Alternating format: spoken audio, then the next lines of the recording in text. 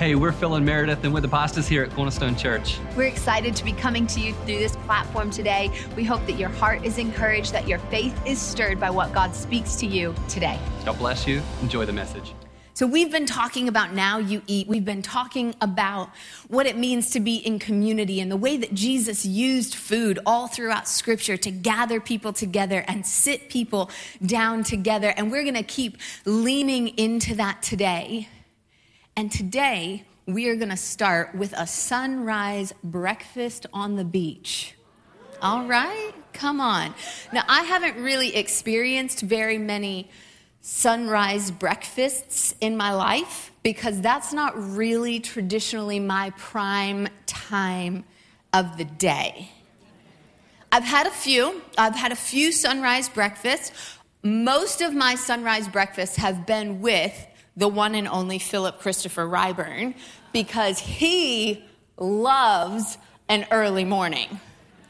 One of the first sunrise breakfasts I had is when Phil and I had only been dating for a few weeks, maybe a month. And he said, hey, I want us for a date to go to this social justice conference, which really tells you a lot about who we are, because I was like, that sounds awesome. Great date. Let's go to an all-day social justice conference. And he said, great. It starts at 7 a.m. and it's about an hour and a half away. So I'll pick you up at 5:30 in the morning. And I was like, oh, come again?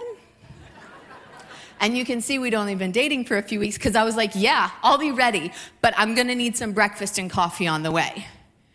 And then we rode in the car for like 45 minutes until he stopped for breakfast and coffee.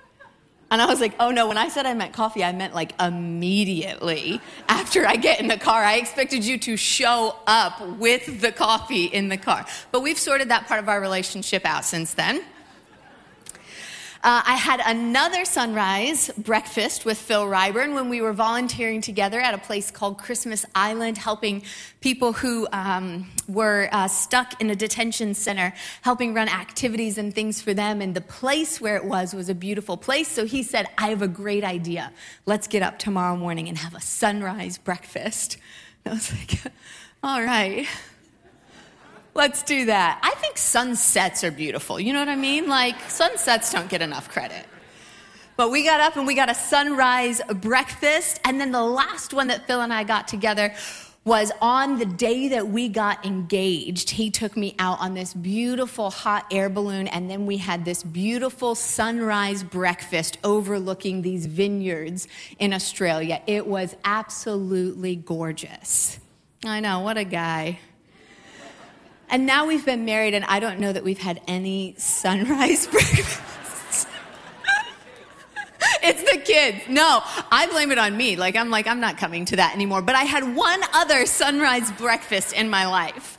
And the other sunrise breakfast, which did not include Phil, was when I was in college. I was in college for a while in Virginia. And when I was in college in Virginia, I lived about 2 hours away from Virginia Beach. And I had been up with some friends all night, late into the night. And then someone said, we should go to the beach and get breakfast on our way and watch the sunrise. If we leave now, we can make it in time. And when you're like 19 or 20, that sounds like an awesome idea. And so we jumped in the car and we drove for 2 hours and we picked up breakfast and we made it to the beach, to the shore, just in time to watch the sunrise. And we ate our breakfast as the sun rose. And then we got to sleep all day, because that's what you can do when you're like 19 years old. That is the way that I catch a sunrise. Is not because I've woken up so early in the morning, but because I've stayed up so late the night before that I'm like, well, I might as well stay up and see the sunrise now at this point. And that's what I want to talk about this morning, is that I want to turn to a passage of Scripture where Peter has been up all night long, and he's getting ready to get to have a sunrise breakfast with Jesus on the beach. So if you'll turn with me, we're going to start in John chapter 21. God, we thank you for your holy word. We thank you for your scripture. We thank you for the words that you've spoken to me, God. I thank you that you have spoken to me in preparation, God. And I ask you to speak to your people today. Let it take deep root in our lives. Let us change us. Let it draw us closer to you. Let us see more of who you are. by what happens here today. We believe that it matters. In Jesus' name, amen. So here in John 21, Peter is getting a bit of a setup, really, because Jesus is coming back to him and he's drawing him in with this meal.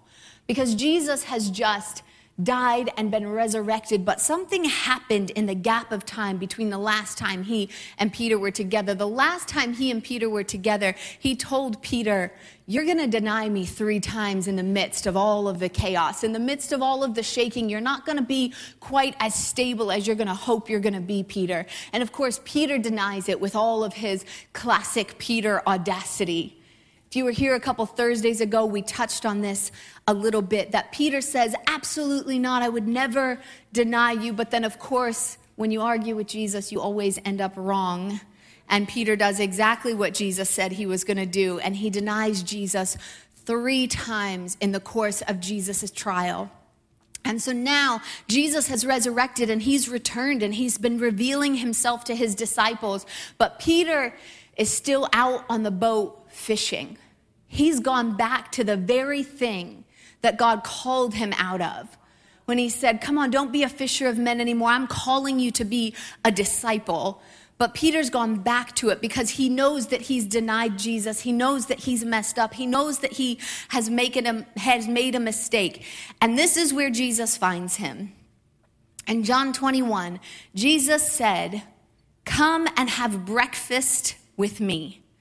And none of the disciples dared to ask, who are you? For they knew that it was the Lord. And Jesus came and took the bread and he gave it to them. And when he did the same with the fish. And this was now the 3rd time that Jesus had appeared to his disciples after he was raised from the dead. And when they had finished eating, Jesus said to Simon Peter, Simon, son of John, do you love me more than these? Remember, Simon is a name for Peter. They often had 2 names. Simon, son of John, do you love me more than these? Yes, Lord, he said, you know that I love you. And Jesus said, then feed my lambs. And Jesus said it again, Simon, son of John, do you love me? And he answered, yes, Lord, you know that I love you. And Jesus said, take care of my sheep. And the 3rd time he said to me, how annoying is it when you have to ask someone something the same thing 3 times? Or when someone keeps asking, you're like, I've answered this question already. And Jesus is leaning into Peter for a 3rd time. And he says, Simon, son of John, do you love me? And Peter was hurt because Jesus asked him for the 3rd time, do you love me? And he said, Lord, you know all of these things. You know that I love you. And Jesus said, then feed my sheep. Because while Jesus was away, Peter had gotten himself a little bit distracted from what God had called him to. See, God had called him not to be a fisherman in the sea anymore. He had called him to be a fisherman of men, and he had taught him exactly how to do it. And he had walked with him for 3 years and shown him exactly what he needed him to do. But Peter had gotten a little bit distracted as he felt unqualified and disqualified from the thing that God had called him to. And so to draw him back in, Jesus comes and meets him right where he is. And I don't know about you, but I'm grateful for a God who comes and meets us right where we are, especially when we've gotten off track, especially when we've wandered a little bit, especially when we're feeling unqualified and unworthy to come into his presence. You have to wonder what Peter was thinking about himself, the words he was saying to himself in this season. That no one else was saying to him, but in his mind, he started telling himself how unqualified he was, how he'd messed it up so bad, there's no way Jesus would call him back into it, that all those words that had been spoken over him must not count anymore because he had broken this trust, because he had let these things come out of his mouth. But in spite of it, Jesus came and found him right where he was.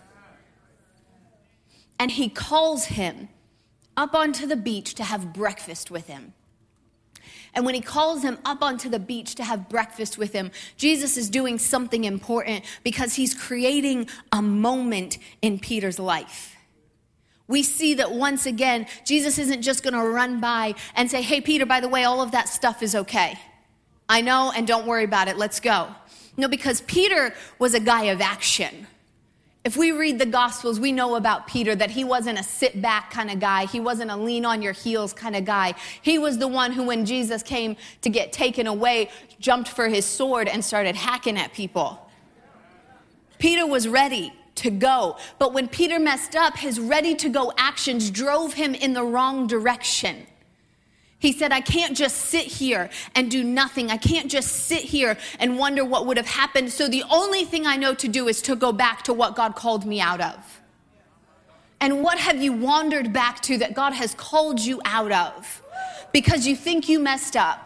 Because you think that you broke it. Because you think that you're unqualified. And so instead of taking an anchoring moment in your life, you've just gone back to the last best thing you've known instead of pressing forward to the next best thing that God has for you. So Jesus comes and finds him where he is. And he says, Peter, come have breakfast with me. Because when we gather around a meal, it creates a pausing moment in our life. It creates an anchoring moment in our life that says, don't just run on to the next thing without thinking about what's happened.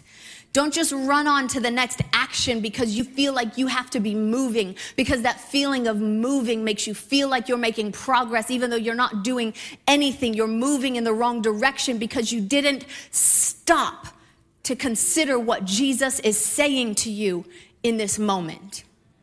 And he calls him to breakfast. And when we gather together around meals, they become anchoring moments in our life.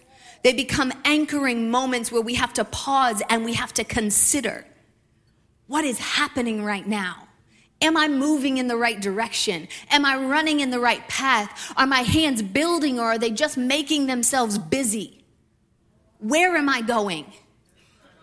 Phil and I used to consistently, after the night shift, in a different season, talking about knowing your season, consistently after the night shift, we would go out on a Thursday night with friends and leave service and go and sit together. And it became an anchoring moment in our week where we would sit and say, what's going on with you? Or what's going on in your life? Or how did that word settle into our hearts? When families gather around a table, don't let it become lost. Don't let it become routine. Don't let it become just a thing we get to, or just meals set out that everyone can grab. The meal is not just about getting the food into your body so your body has physical calories to burn and can keep functioning. Because nothing is wasted in the kingdom of God. He says, yes, you need to get the calories into your body, but I've designed it in a way that I want you to come and I want you to sit together and create an anchoring moment in your day, in your week, in your life, to sit down and look at one another and say, how are you doing? Why are you doing? Is that moving you towards purpose? Is that moving you towards the plan of God? Are the steps and the actions and the things that you're doing moving you in the direction that God has spoken over your life? Or are you just running on to the next thing because you're not really sure? Our meals create anchoring moments. And Jesus is anchoring Peter back to the thing that he had called him from. And he says, come up here and sit with me and eat with me. And let me remind you that you have been restored, that my work of the cross restored everything that you will do and everything that you have done. And if you forgot about it, Peter, I knew you were going to deny me before you denied me, and I went to the cross anyway, so it's already finished. You are already brought back in to relationship. And he begins to restore Peter in this moment. But as he restores Peter, he's not just restoring him, he's also reminding him of what he called him to do, of the plans and the purpose that he had for him. He's reminding Peter, I've already taught you to do the thing that I'm calling you to do now. See, sometimes it doesn't feel like we know what to do. He's telling Peter, I called you to feed my sheep. I called you to feed my sheep, and I taught you to feed my sheep. And now is the time, Peter, for you to go and to feed my sheep.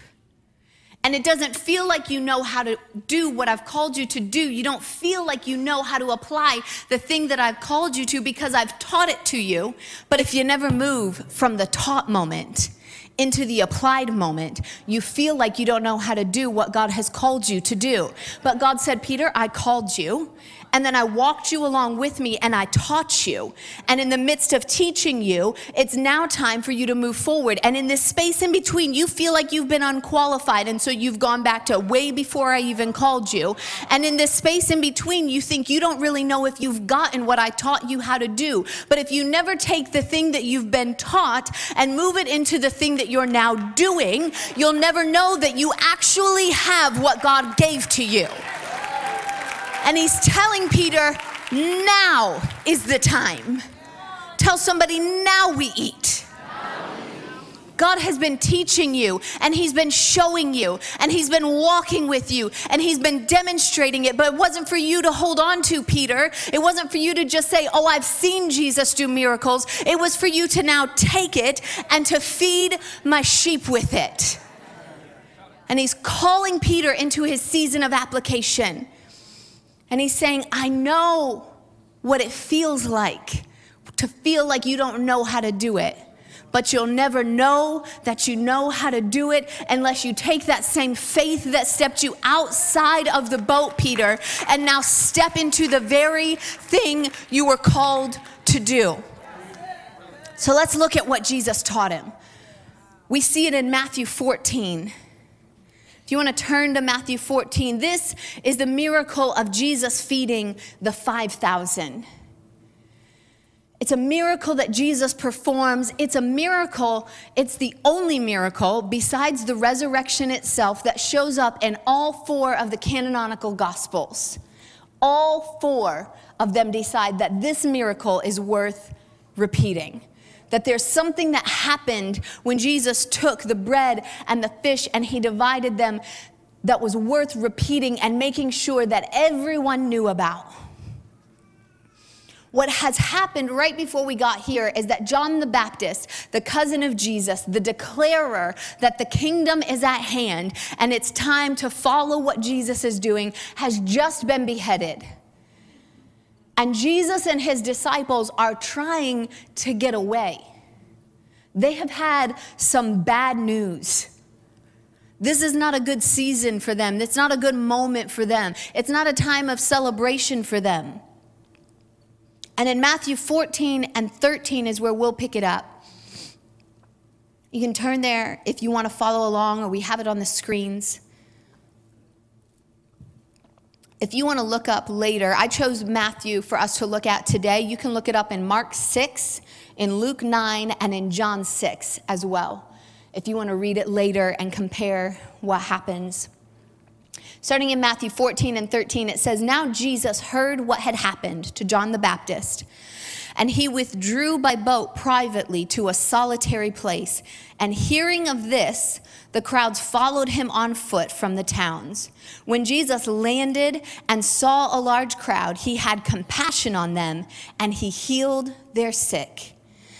As evening approached, the disciples came to him and said, this is a remote place, and it's already getting late. Send the crowds away so that they can go to the villages and buy themselves some food. And Jesus replied, they need not go away. You give them something to eat. And the disciples replied, we have here only 5 loaves of bread and 2 fish. And they answered him, and bring them to me, he said. And he directed the people and sit down in the grass, and taking the 5 loaves and the 2 fish, and looking up to heaven, he gave thanks. And then he broke the loaves, and he gave them to the disciples, and the disciples gave them to the people. And they all ate and were satisfied. And the disciples picked up 12 basketfuls of broken pieces that were left over. The number of those who ate was about 5,000 men, besides women and children. Jesus takes this moment, and he takes it as an opportunity to start to teach his disciples something, because he knows that he's not going to be with them for very much longer. He knows that he's not going to be with them forever. And he knows that he's called them to then be the ones who are feeding people on his behalf, who are distributing the word of the gospel on his behalf. And he says, this is how we do it. Because nothing is wasted in the kingdom of God. He says, yes, I have this moment to perform this miracle to demonstrate that I am the divine God, but I also have this moment to demonstrate this miracle to show you how I expect you to carry on when I leave. To teach you some things about what it is I'm putting inside of your hand. To begin to teach you to walk in my ways. And the first thing that he's teaching them is he's teaching them how to be moved with compassion. It says that he was moved with compassion for the people despite the fact that Jesus has just heard that his cousin is dead. Despite the fact that he is in sorrow. Despite the fact that he is dealing with something of his own, and he's actually trying to literally get away and hide away and come into a time of seclusion and deal with his own sorrow. It says the people chased after him when they heard where he was going, and instead of sending them away, instead of being frustrated that they would follow him, instead of being annoyed that the people were running after him, it says Jesus' heart was moved with compassion for them. And so he turned and he healed them and he taught them anyway. And what he's trying to teach the disciples is that there are going to be seasons when you don't feel like it. And there are going to be seasons when your heart is heavy. And there are going to be seasons of loss in your own life. And there are going to be seasons when you wish you could just get away and hide. But if you are going to feed my people, Peter, I need you to have a heart that is filled with compassion. I need you to have a heart that is moved for others. I don't know if you've ever received help from someone else only to find out later that they really had something going on in their own life at the same time. Like someone came and helped you move, and then you found out later that their kid was sick or their parent was sick and they were dealing with that. You found out that they had just lost a job and they weren't sure what was going on, but they showed up to volunteer anyway. And you find out after the fact. And you think, I can't believe that they did that for me anyway. I can't believe that they came anyway. And the way that it speaks to you about their care for your relationship, the way it speaks to you and makes you feel supported and loved and secure. Jesus is saying, I need those kind of disciples who come up outside of themselves. It doesn't take a lot of maturity to sit around and say, I've had a bad day today. Let me tell everyone about how terrible my life is, about all of the things that are going on, about how weak I feel, about how disheartened I feel, about how difficult my day has been, about how unhappy I am with my situation and what's going on. It doesn't take a lot of maturity to do that.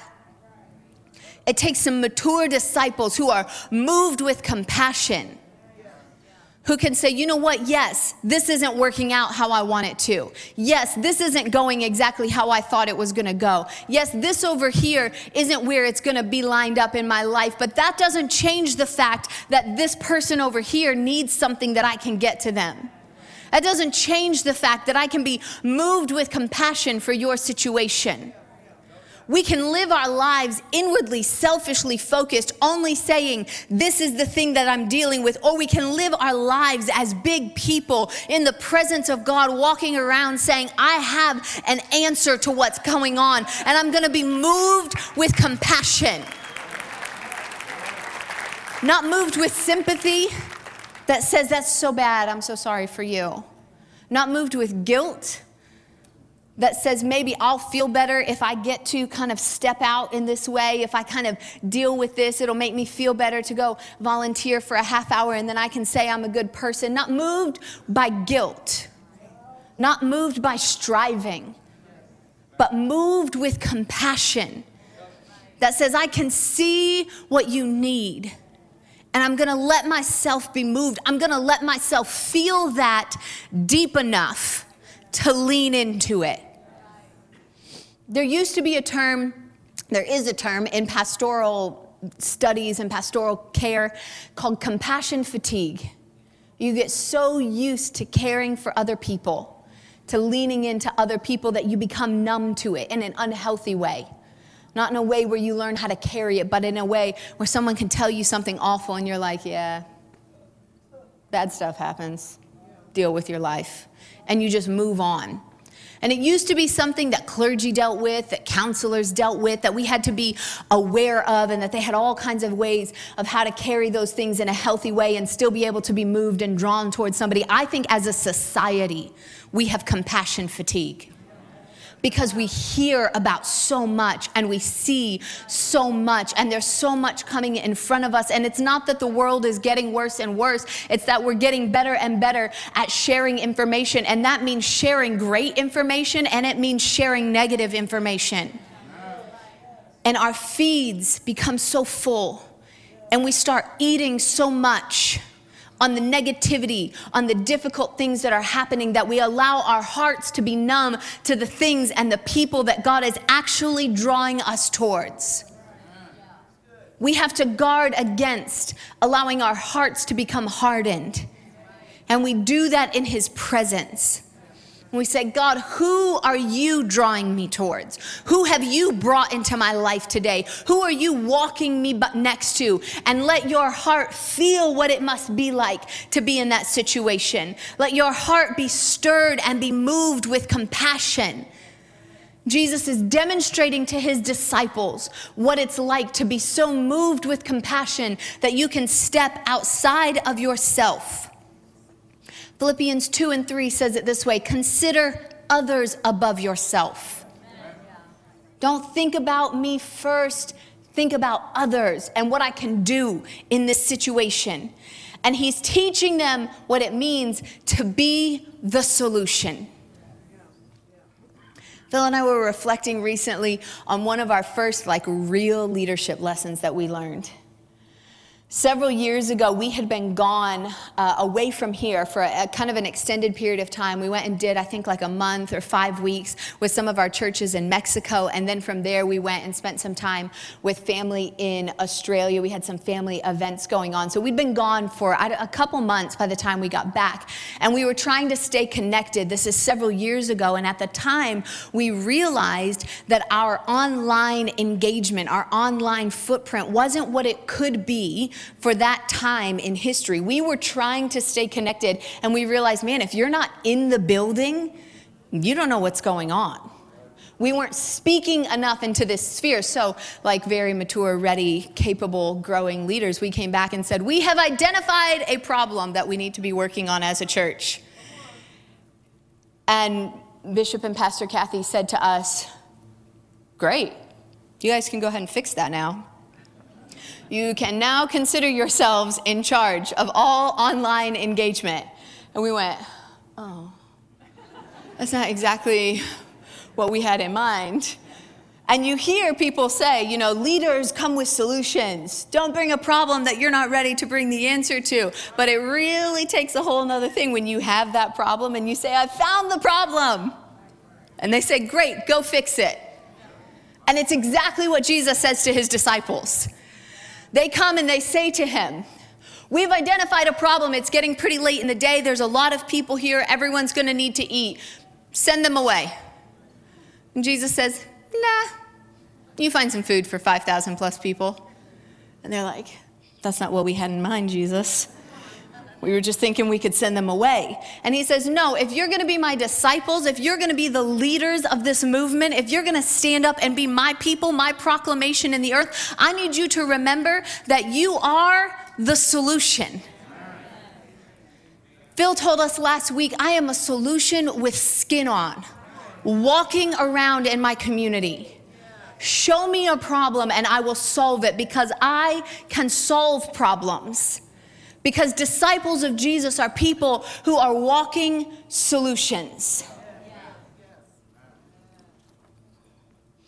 And He says them, you can't send them away.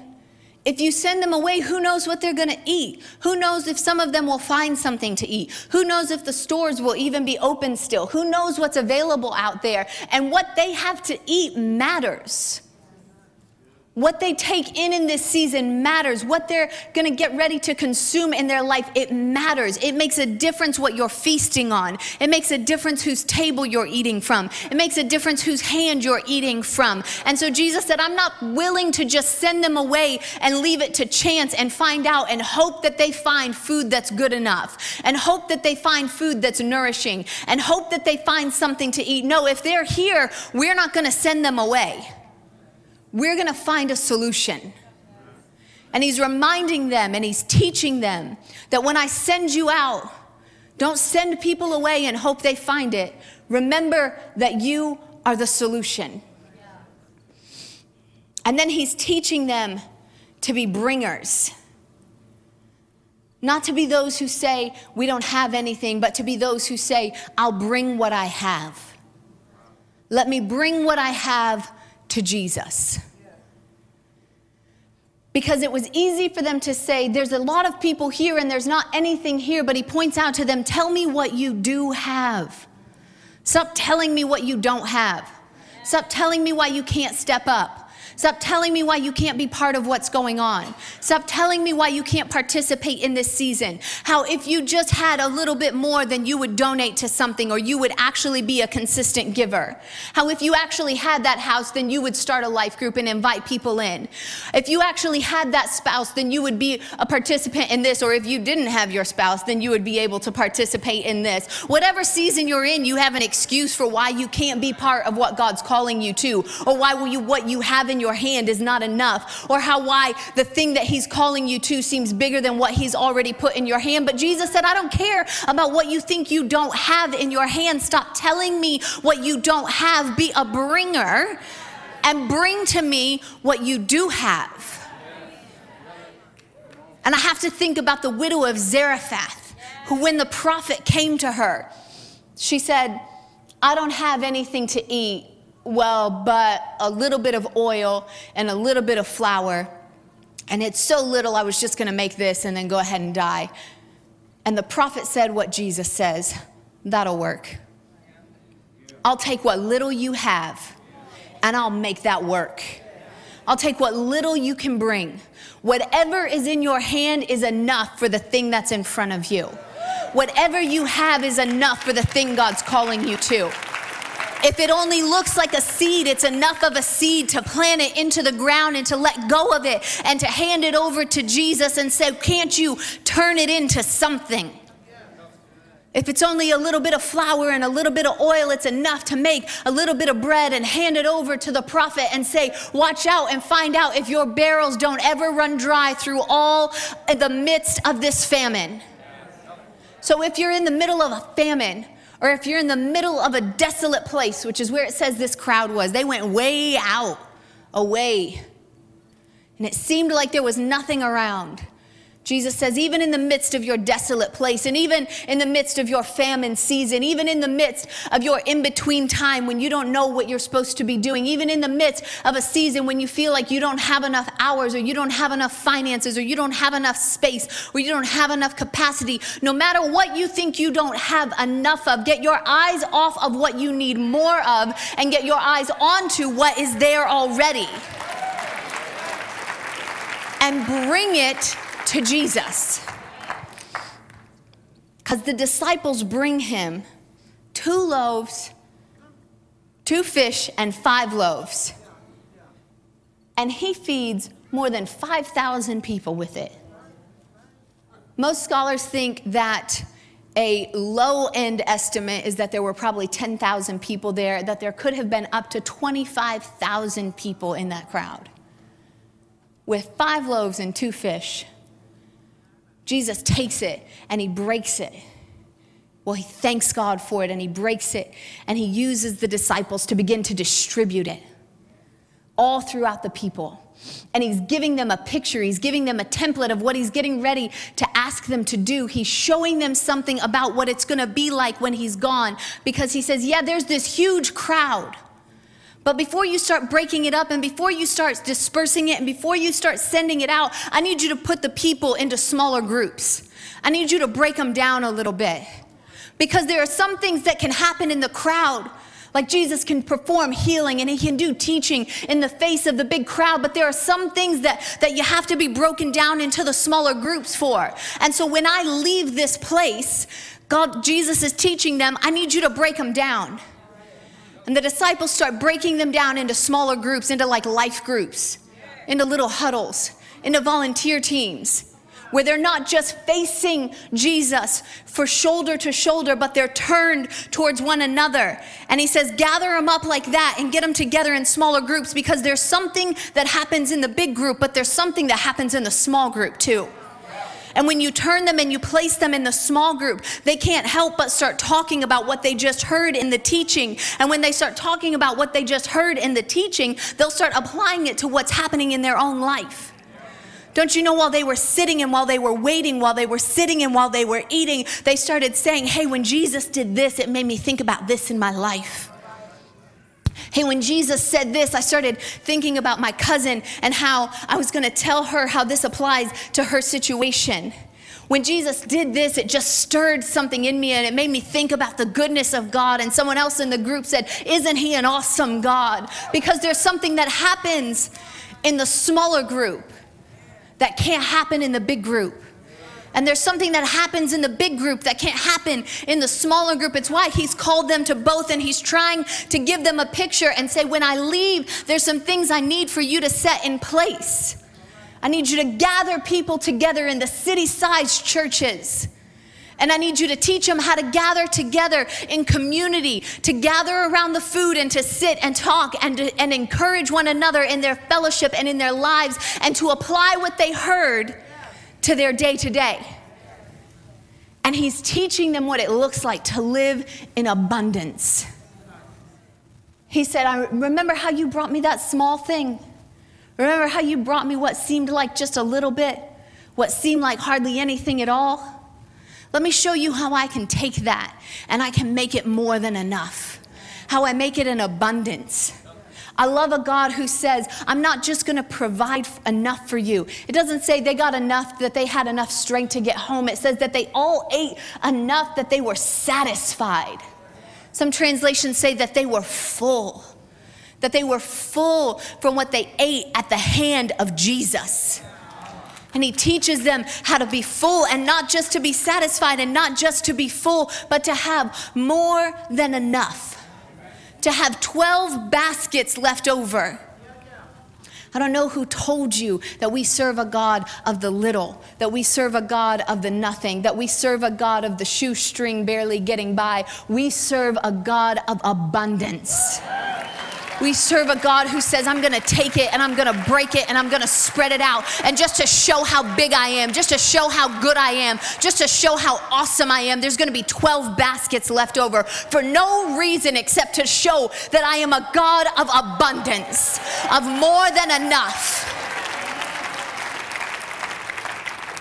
And he's reminding them that even in their desolate place, when it seems like there's nothing, when it seems like there's hardly anything, that the scarcity is a myth. That you could look around and say, there's nothing around me right now and I'm in a scarce place. And Jesus says, that's just a lie that the enemy's telling you. If I'm with you in the midst of your desolate place, there is abundance in the midst of your desolate place. Because we serve a God of abundance. And he was getting ready to send them out to be his disciples. And he wanted to remind them, and he wanted to teach them that I'm not a God of scarcity. I'm not a God of the small place. I'm a God of abundance. And so he finds Peter in his broken place, in his desolate place in his personal life. And he says, Peter, I want to remind you that I'm the God of abundance. I'm the God who taught you how. I'm the God who called you to feed my sheep and showed you how to feed my sheep. And now is your time to go and to feed my sheep. Because before Jesus calls Peter to breakfast on the beach, Peter has been fishing all night and nothing has shown up for him. But when Jesus shows up for him, he says, give it one more go. And Peter's baskets, his nets are so filled to the rim that he can barely pull them into the boat. Because even when it looks like it's empty, even when it looks like it's been overfished, even when it looks like it's been overworked, even when it looks like it's the end of the road, even when you look like your energy's run out, even when it looks like your bank account's not keeping up with you, even when it looks like the books are too much in the black, even when it looks like you're at the end of your line, if Jesus is in the place with you, there's abundance available to you.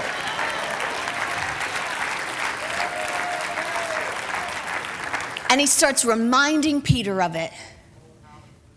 And he says, this is the time to go and to feed my sheep. And the thing that I really enjoy about the story of the feeding of the 5,000 is that there's 3 different people in the story, or 3 different positions in the story. You have Jesus, who's the miracle worker. He's the one who takes what seems like hardly anything, and he takes it and he distributes it and he makes it into abundance. And he says, I'm not willing for anyone to go hungry in my presence. And you have the disciples who get to be the distributors of that miracle.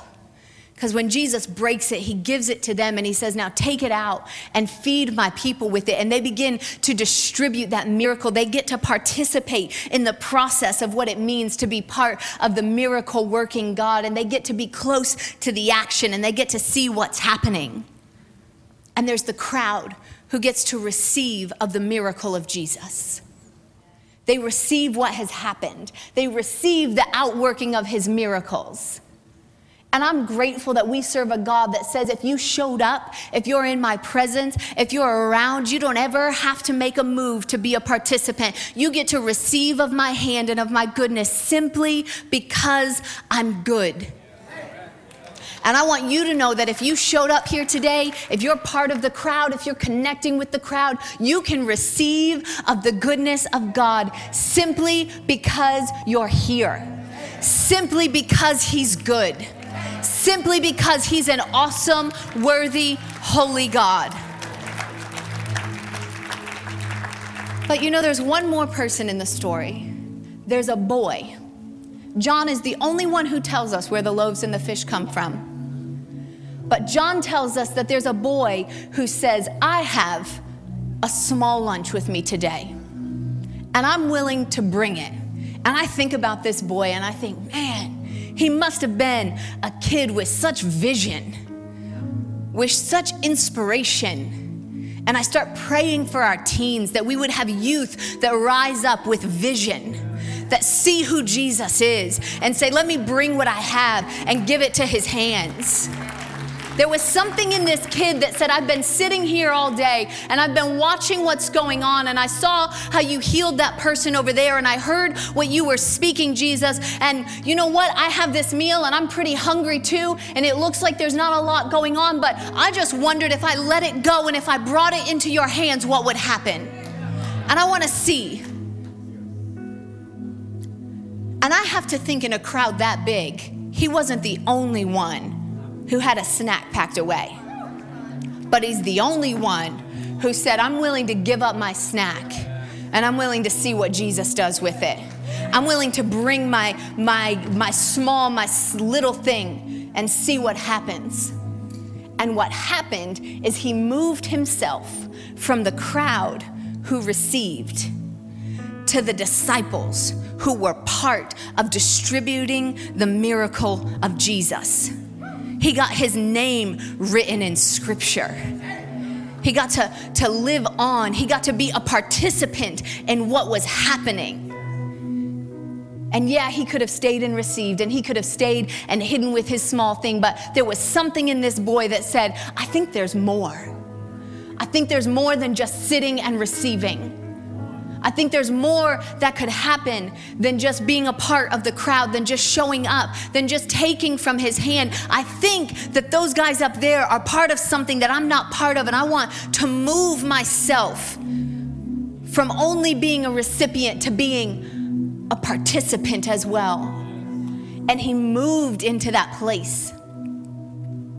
There's something about when you watch sports, it's really fun to be part of the crowd and to cheer on the team that's playing and to cheer when they score and to boo when the refs make a bad call. But nobody in the game is having more fun than the people on the field, than the people running the plays, than the people scoring the goals, than the people making the shots. No one is having more fun than the people who are involved in what's happening. And that day, this boy said, I am going to get involved in what's happening. And I believe that today is a day for so many to say, you know what, I've been part of the crowd. I've seen what Jesus can do. My heart is connected to him. I'm leaned in terms of my love for him. But today is my day to say, I'm gonna make a commitment to moving from just a receiver to a participant. I have something small to bring, and I wanna find out what happens if I let go of that thing and if I trust Jesus with that thing. All across this room, I want to ask you to stand up right where you are. We're going to pray together.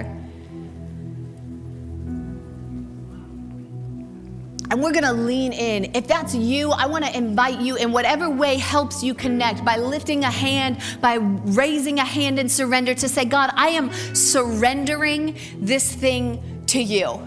And I am committing to moving from a viewer to a participant, to just a receiver, to a participant in what you are doing today in this place. I'm gonna do it by committing to showing up regularly. I'm not just gonna waffle in and out. I'm gonna be here and I'm gonna be part of what's happening. I'm gonna sign up for a life group. I'm gonna sign up for a volunteer team. I'm gonna commit to not just giving sometimes, but giving regularly and consistently. I wanna move, God, and say, I have just a little bit, but I think if I bring it to you, you can do something with it. I'm gonna pray, and then we're gonna sing, if we can switch. I wanna sing Into the River, which it's not like a prayer song, the faster one, yep. Jackie just looked at me like, are you sure? But I wanna sing this song because it says, I come alive in the river. And it's not really on the list of prayer songs, but when you step into what God is doing, something is gonna come alive in your life. Something is gonna start to stir in you in a new way. New passions, new purpose are gonna come alive in you. So Father God, I thank you for your people today. I thank you that you have given us purpose. I thank you that you've given us calling. And I thank you that you've taught us, you've shown us, you've walked us in your ways. And that now is the time to become distributors, God, of your gospel, to become distributors of the things that you have placed in our hands. So I ask for a new confidence in this season. I ask for a new trust in this season, that we would step into what you are doing. And I declare over their lives that every person who is stepping into a discipleship path today, God, that they would come alive in you. That they would come alive in you, Jesus. In your name we pray. We thank you for it. Amen. I hope that message meant something to you and that it means something in your days to come. Yeah, if this message has blessed you and you want to sow into the ministry of Cornerstone Church, you can do so from wherever you are today. Simply jump on our website at cornerstone.church and you can find the link there so that you can give in whatever way is most convenient to you. And we'll see you back here next time.